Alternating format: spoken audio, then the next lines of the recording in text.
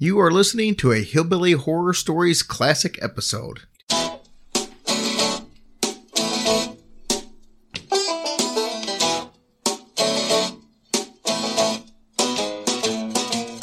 Welcome to Hillbilly Horror Stories. Now welcome your host, Jenny Polly, and his lovely wife, Tracy. I hear she's a lovely ghoul.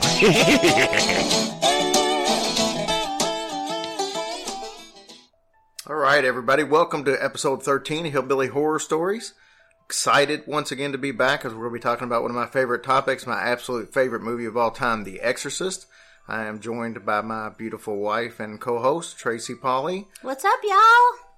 So, I know, Tracy, I know a lot of this stuff is kind of new to you because this is something I've always been fascinated with, and I'm not saying that you haven't been fascinated with it, but you don't quite delve into it as deep as I do. So, as we research these things, you actually have to listen to a lot more and watch some videos and read up on it. And what kind of experiences has this been for you so far on the last two episodes on having to dive into these episodes? Well, actually, I love it because I have learned so much stuff about the songs, you know, all the creepy stuff that goes on in the world. I mean, it's just amazing. So I guess I'm going to say if my head starts spinning around, just continue on. I always wondered if you got somebody and you got to call an exorcist in because somebody's possessed and then you don't pay them, do they get repossessed? Oh, that's a good one.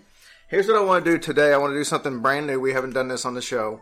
But it came to my attention over a couple of days that we're starting to get followers all over the world, not just the U.S. So, you know, we are blessed to be able to have the kind of devotion between the fans that we're having right now. It's totally amazing. Thank you guys so much. It means a lot to us. So I wanted to actually start giving some shout outs, and we'll probably do this every show to our loyal listeners out there. So if I say your name, it's because we appreciate you listening, and you've sent us comments and stuff so we know you listen. So let me start. We got a couple in Louisville, Kentucky, Angela Arendt and Angela Elmore. Thank you guys for listening. Yes, thank you so much. Here in Lexington, we have Austin Quiggins, Cheryl Olivenbaum, Kristen Peluso.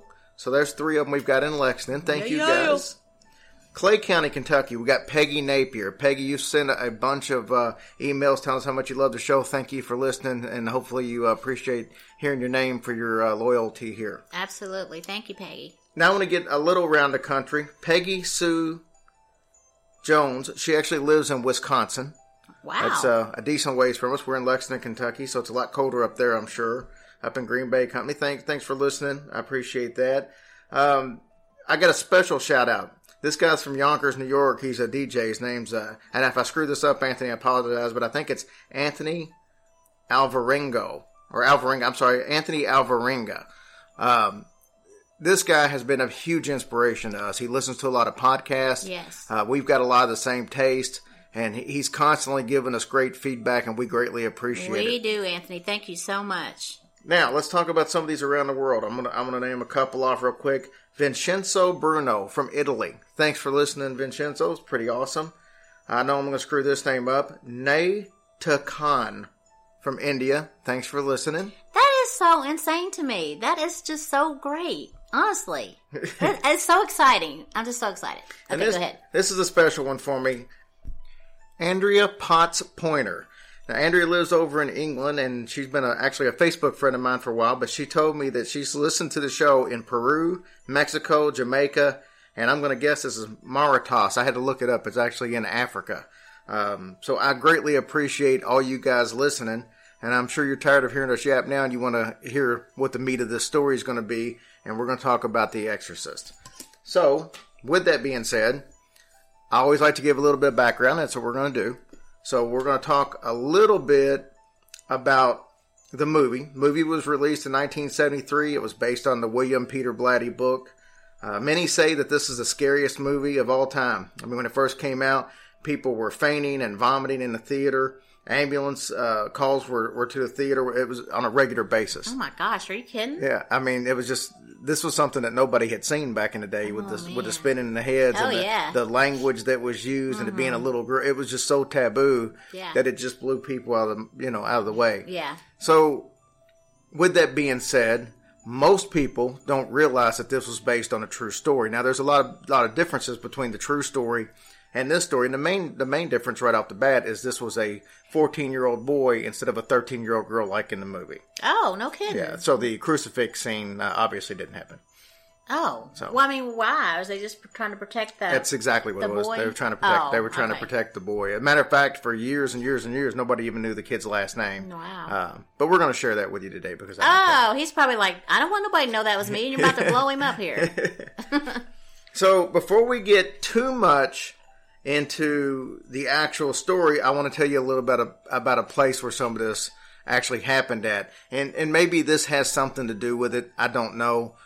But, it's worth mentioning. So let's talk about a place called Cottage City, Maryland. It's a little bitty place. Even today, it's only got like 1,200 people. Wow. Yeah. So back in the early 1800s, this was a place to where it just seemed like always bad luck. The War of 1812 came through. This city was destroyed through there. It wasn't really much of a city at the time, but it was destroyed. And that's where they actually, the English had went and burnt down Washington, D.C., captured Washington, D.C., all based on this place. Well, no wonder there's not very many people live there. They're scared to move there, I guess. When in the late 1800s, from the 1800s to like 1880s to like 1901, somewhere in that ballpark, this was like the place where people would come to settle their differences, so to speak, duels. Oh. So over 50 different duels took place with obviously somebody dying in each one of them. Then they turn around.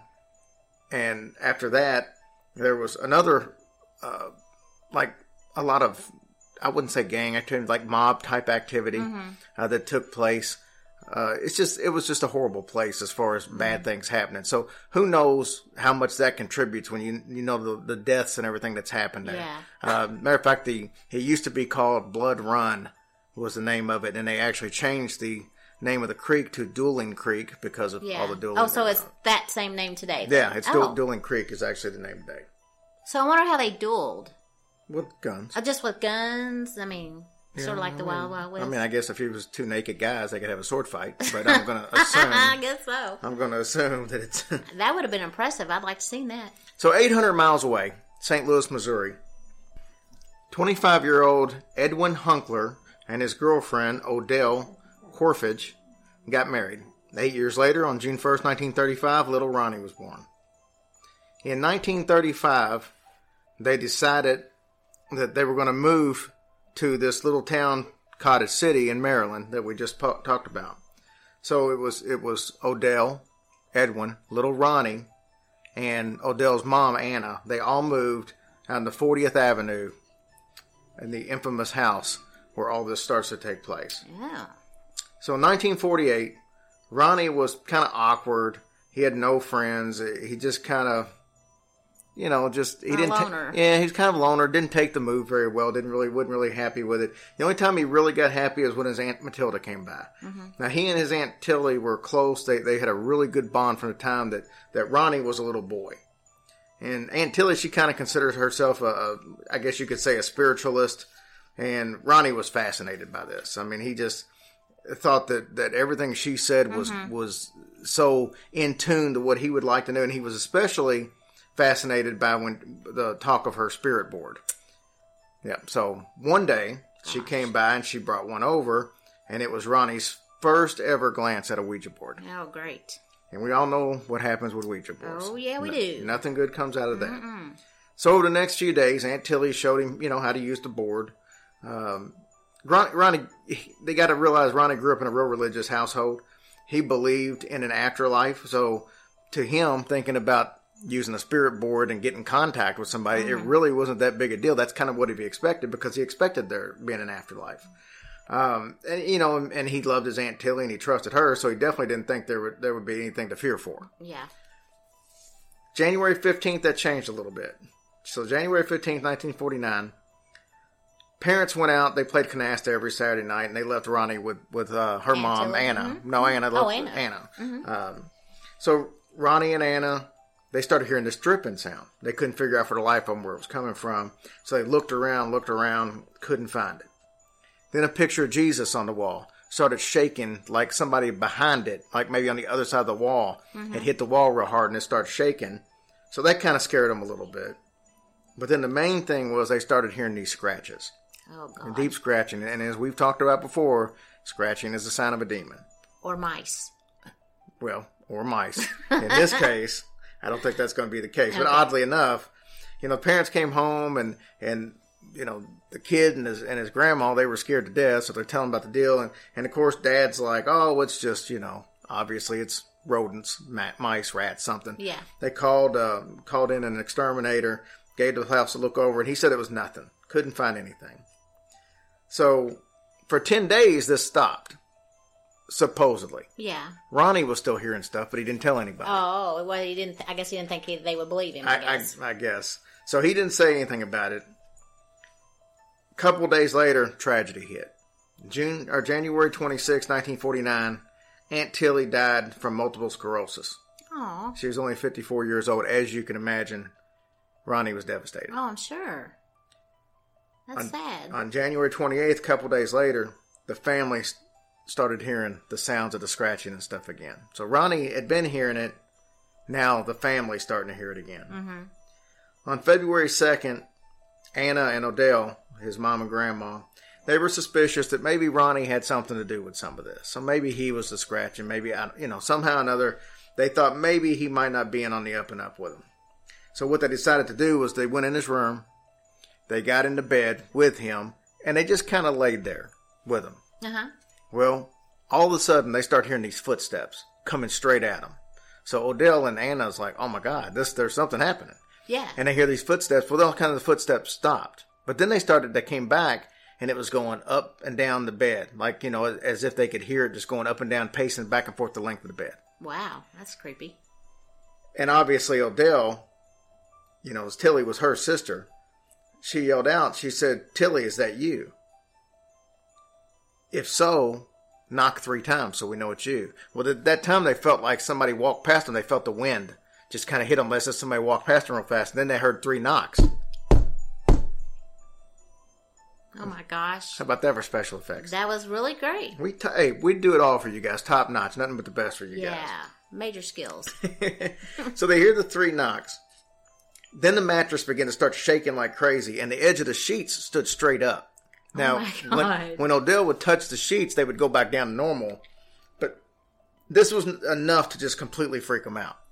So they didn't know what to do. They called Lyle Schultz. He was the Lutheran minister from St. Stephen's Evangelical Church. He arranged for Ronnie to spend the night with him. He wanted to see what was going on.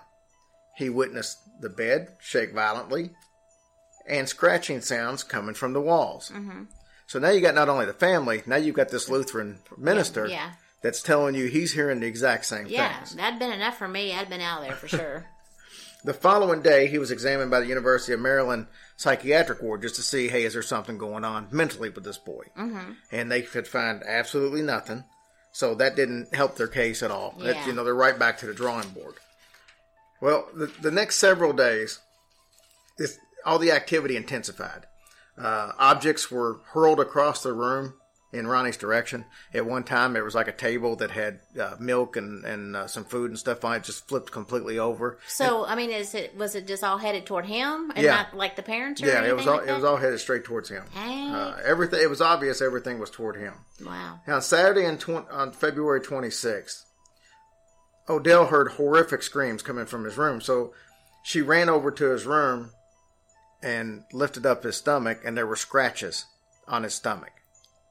So at this point in time, she knew this couldn't be Aunt Tilly, because Aunt Tilly wouldn't do anything like it. This had to be something. Yeah, it's got to be something else. At this point, the only thing left to do was get the Catholic Church involved.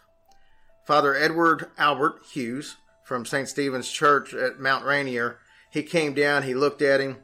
He sent Odell home with some holy water, some blessed candles, and she began sprinkling the holy water as soon as she got home. And then she put the holy water up on like a mantle, and it flew across the room. Yeah. So then she decides to try the candles. She lights the candles, and when she lights them, a comb flew across the room, and I guess the wind from the comb put the candles out. So they were absolutely having no luck whatsoever from that. Gotta love a spirit with attitude. So the next few days, the scratches began to start spelling words. Oh, God. Yeah, you could kind of see it was letters and stuff like that, but it wasn't really anything that was really... Like on him or just walls or something? Yeah, the scratches on him began God. to start spelling words. So on March 3rd, 1949, the family decided it'd be best if they moved back to St. Louis and maybe the change of atmosphere would fix the problems. Yeah. So they moved in with his brother and wife. Her name was Dennis, and Doris Hunkler. And at this point in time, nothing really changed. They started having the same problems. This time, 6 different relatives saw the problems happening. Oh, crap. So the spirit followed them where they went then. Yeah, it was obviously attached to the boy. Ugh. So they get with these relatives, and one of the little cousins, they go to, I guess, went to a private school. She goes and she starts telling the story about stuff that they're seeing at the house.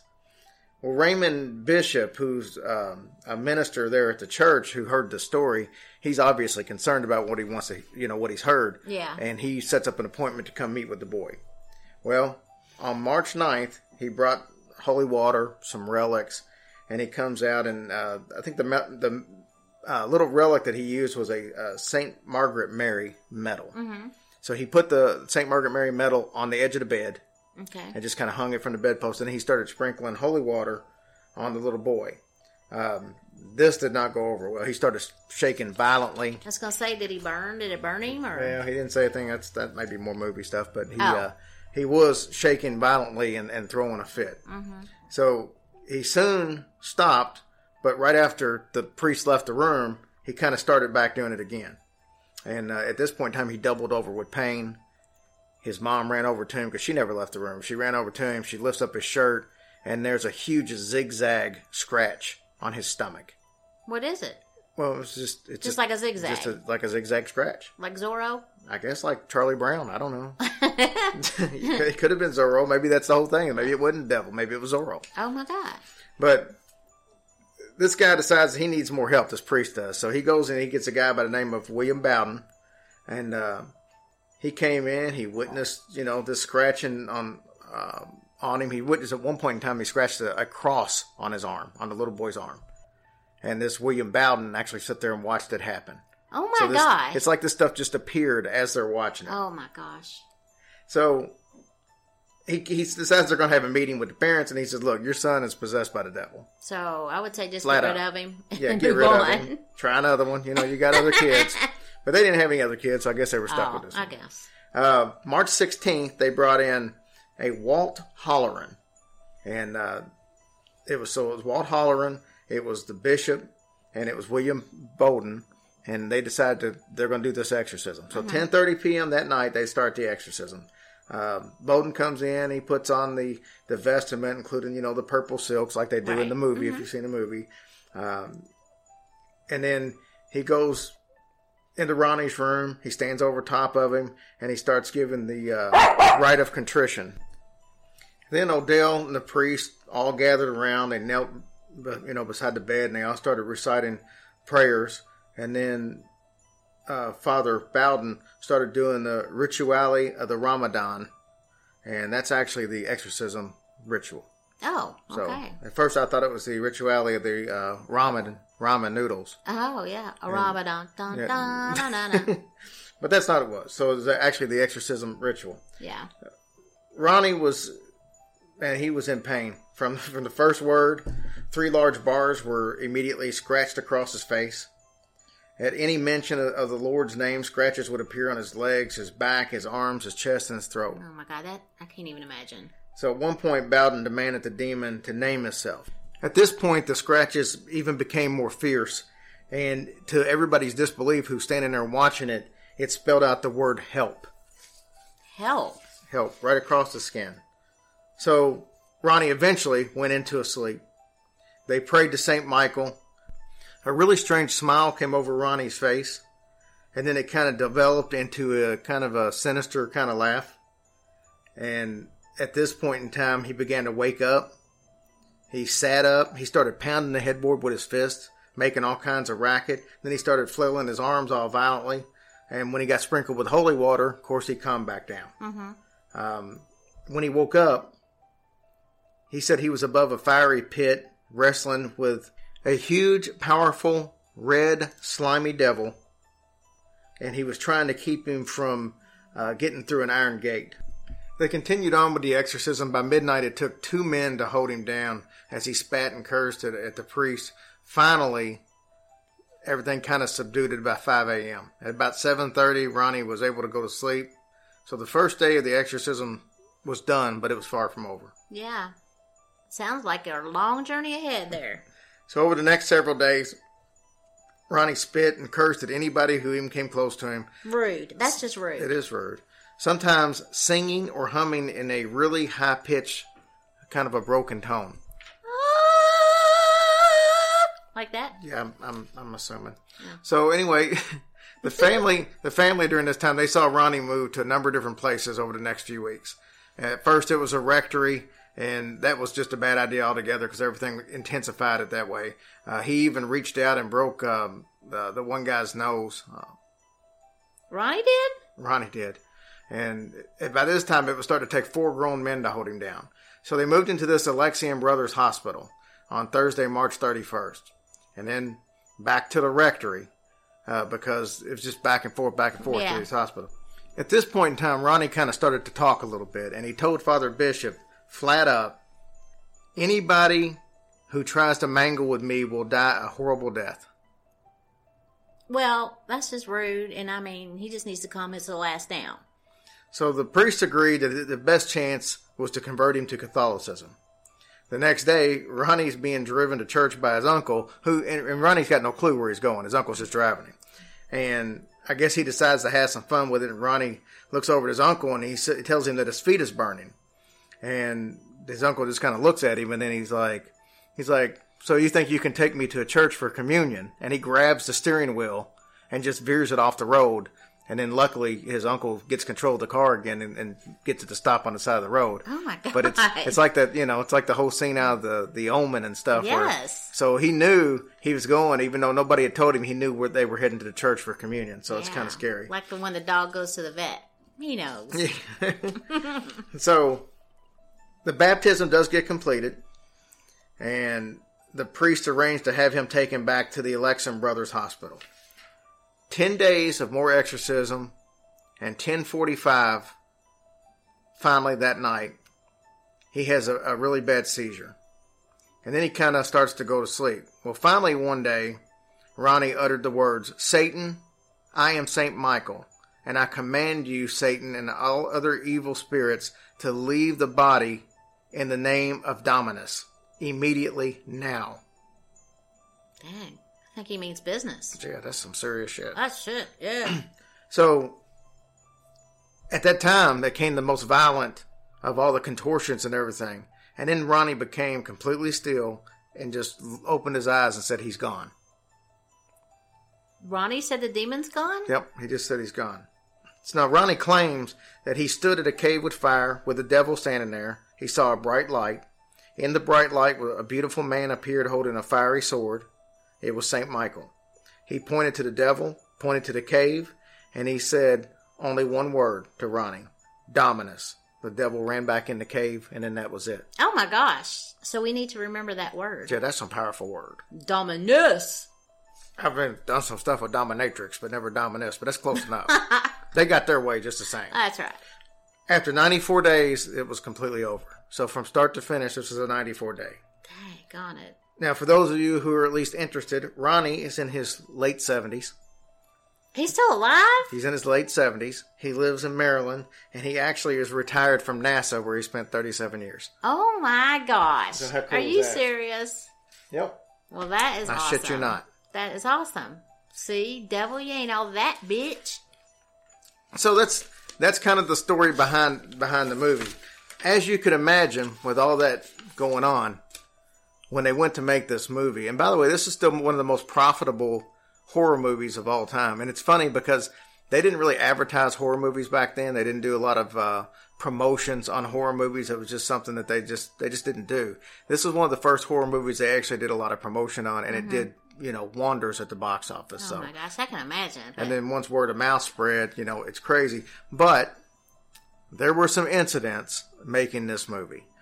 There was all kinds of stuff that went on, kind of freaky stuff. A lot of people say that the movie was cursed. There was, places where a lot of the film that they shot, there were shadows and stuff on the film. Oh my gosh. So they couldn't do it. There was a lot of lighting and stuff that fell during the making of the film.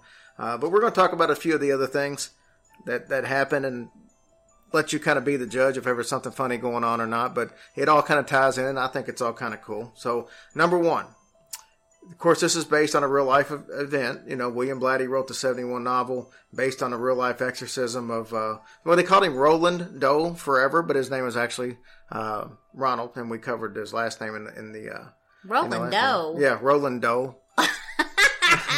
Oh, man. The only thing Roland and Doe was the movie theater. That's right. He knew what he was doing. But, so we know what was going on, but yeah, he lived a normal life, and like I said, retired after working for NASA first, so that was cool. So, shooting was delayed after the set caught fire and destroying what was supposed to be the McNeil's home, which was, the Linda Blair's home in the movie. Director William Friedkin blamed the incident on a winged creature with talons. It seemed like a pigeon had found its way into one of the circuit boxes, which caused the fire. However, the fact that Reagan's room was unharmed by the fire is still kind of creepy. Oh my God. I mean, how much of the house did it get? I guess everything except for that room. Well, that's crazy. During filming, actress Ellen Burstyn, and this is actually really cool, who played Reagan's mom, was actually injured when possessed Reagan throws her to the ground. Yeah, that's cool. The take was actually used in the film, and the blood-curdling scream she lets out is completely genuine. The injury still bothers her today, according to her. Oh, my God. So she throws her to the ground, and then she gets hurt and all that. They just kept it in the film. So that's pretty cool. Whatever it takes. Chances are good that any film that takes over a year to complete is going to be associated with some bad incidences. But The Exorcist has a few deaths. Actor Jack McGowan and Vasiliki Miliaris both died while the film was in post-production. What makes their deaths strange is the fact that both of those characters died in the film as well. Other deaths that occurred during the film of The Exorcist include Linda Blair's grandfather, Max von Sydow's brother, who was the exorcist in the movie, who died on Max's first day of shooting. The first day? Yep. Why they died? Do you know? I don't know. What's it? One of them, no, I don't remember. You don't remember? No. Also, while filming, the son of Jason Miller, who played Father Damien Karras, was nearly killed when a motorcycle hit him.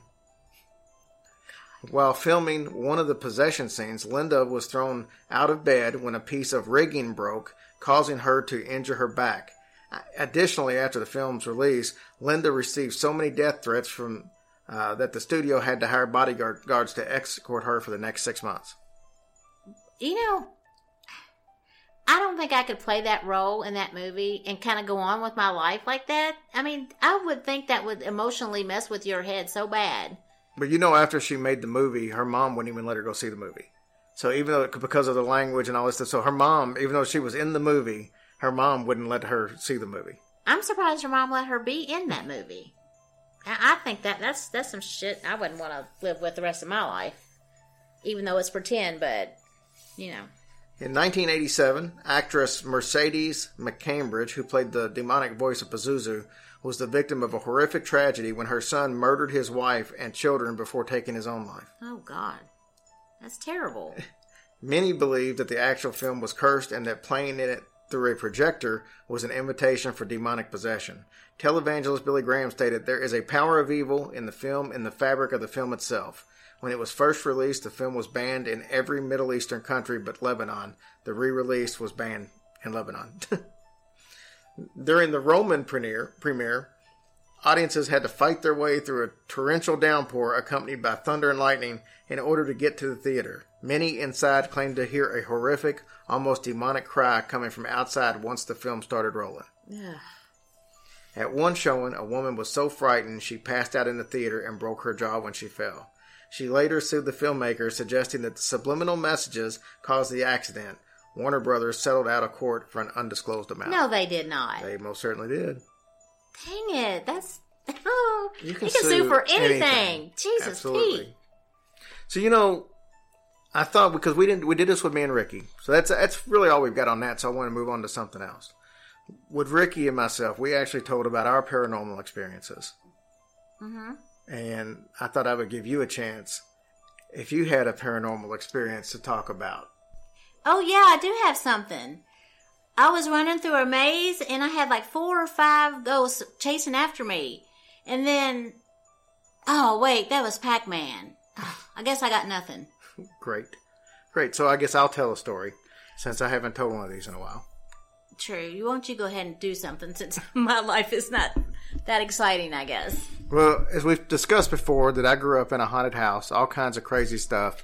Most of the stuff wasn't really anything to be scared of. I mean, it was noises in the attic. It was doors opening and closing that shouldn't be. Whispers that you could hear through the, the ventilation system, that type of thing. There was one thing that happened that scared me to this day. And since we're talking about this subject, I figured it'd probably be a good time to bring it up because I would say it was the closest thing to demonic that I've ever experienced. Oh my God, what is it? So one day I'm laying in my bed. I've got a window right next to my bed. I've got a small room. And because of the noises and stuff I would constantly hear, I had a stereo right next to my bed. I literally rolled over and could, from bed and could control this whole stereo. Mm-hmm. And this was in the early morning. It was a day of a big ball game. I was excited. I got up. It was like 6 o'clock in the morning. It was about this time of year, actually, maybe a little bit earlier, but it was, football season. And I'm excited. I'm laying in the bed. Well, I start hearing this weird noise outside my window. And I swear the best way I could describe it is it sounds like a sick cow. A sick cow? Yeah, like moo. and I'm thinking, what the hell is that? And I'm going through my head, there's a tapping on the window, tap, tap, tap. So I'm going through the logical stuff. Well, maybe it's, a string out there that the wind's blowing and that's tapping. And then, we lived kind of, I wouldn't say really rural, but we lived in a place where some people did have farm animals and stuff. And I thought, well, maybe somebody's cow got out. And I'm going through this rationalization because I don't want to think of the alternative, obviously. Of course not. And I'm sitting there and I'm listening. And then I start hearing this thing go, ooh, ooh, ooh, ooh, ooh. Then all of a sudden, something banged on my window. Hard. And it scared the living shit out of me. Oh my God. So this thing turned into like a growl. And it smacks the window. And I jumped out of bed. I went in the living room. And I sat there until it got daylight. And when it got daylight, I went outside and I looked to see what it could possibly be. And there was absolutely nothing out there. Nothing that could have been tapping on the window. Nothing that could have been hitting the window. It was nobody playing a joke. Nothing. Did you hear it anymore? No, that's the first and only time I ever heard it, and that was the only time I was ever really scared of something paranormal. Well, maybe it was somebody outside your window having sex, and they're going, oh, oh, oh, like that, and maybe. Had this been post-Forrest Gump, I might have thought that. But seeing as this was way before Forrest Gump, I don't think anybody would have thought to do that. Oh, that's so creepy. I would have been scared to death, too. Oh, my gosh. So, should we share the sausage story? I'm gonna tell a story that has nothing to do with the paranormal, but it's really funny, and I don't know if everybody will think it's as funny as I do, but I thought it was. So, I'm having a meeting. It's like a breakfast meeting at this really nice hotel. It's the owner of the company. I'm sitting beside him. We've got a rep from a vendor talking to us, and I've got 2 other members of our company there. So there's 5 of us sitting there. My boss, obviously, or the owner of the company, he wears really nice clothes. He's got money. He's got a shirt on. It's a nice blue shirt, a light blue. It's probably $120 shirt. I'm sitting beside him, and we've got these breakfast sausage links. So I stab it with the fork. I pick the whole thing up. I put it in my mouth to take a bite. As I do, grease squirts out of the other end onto my boss's shirt.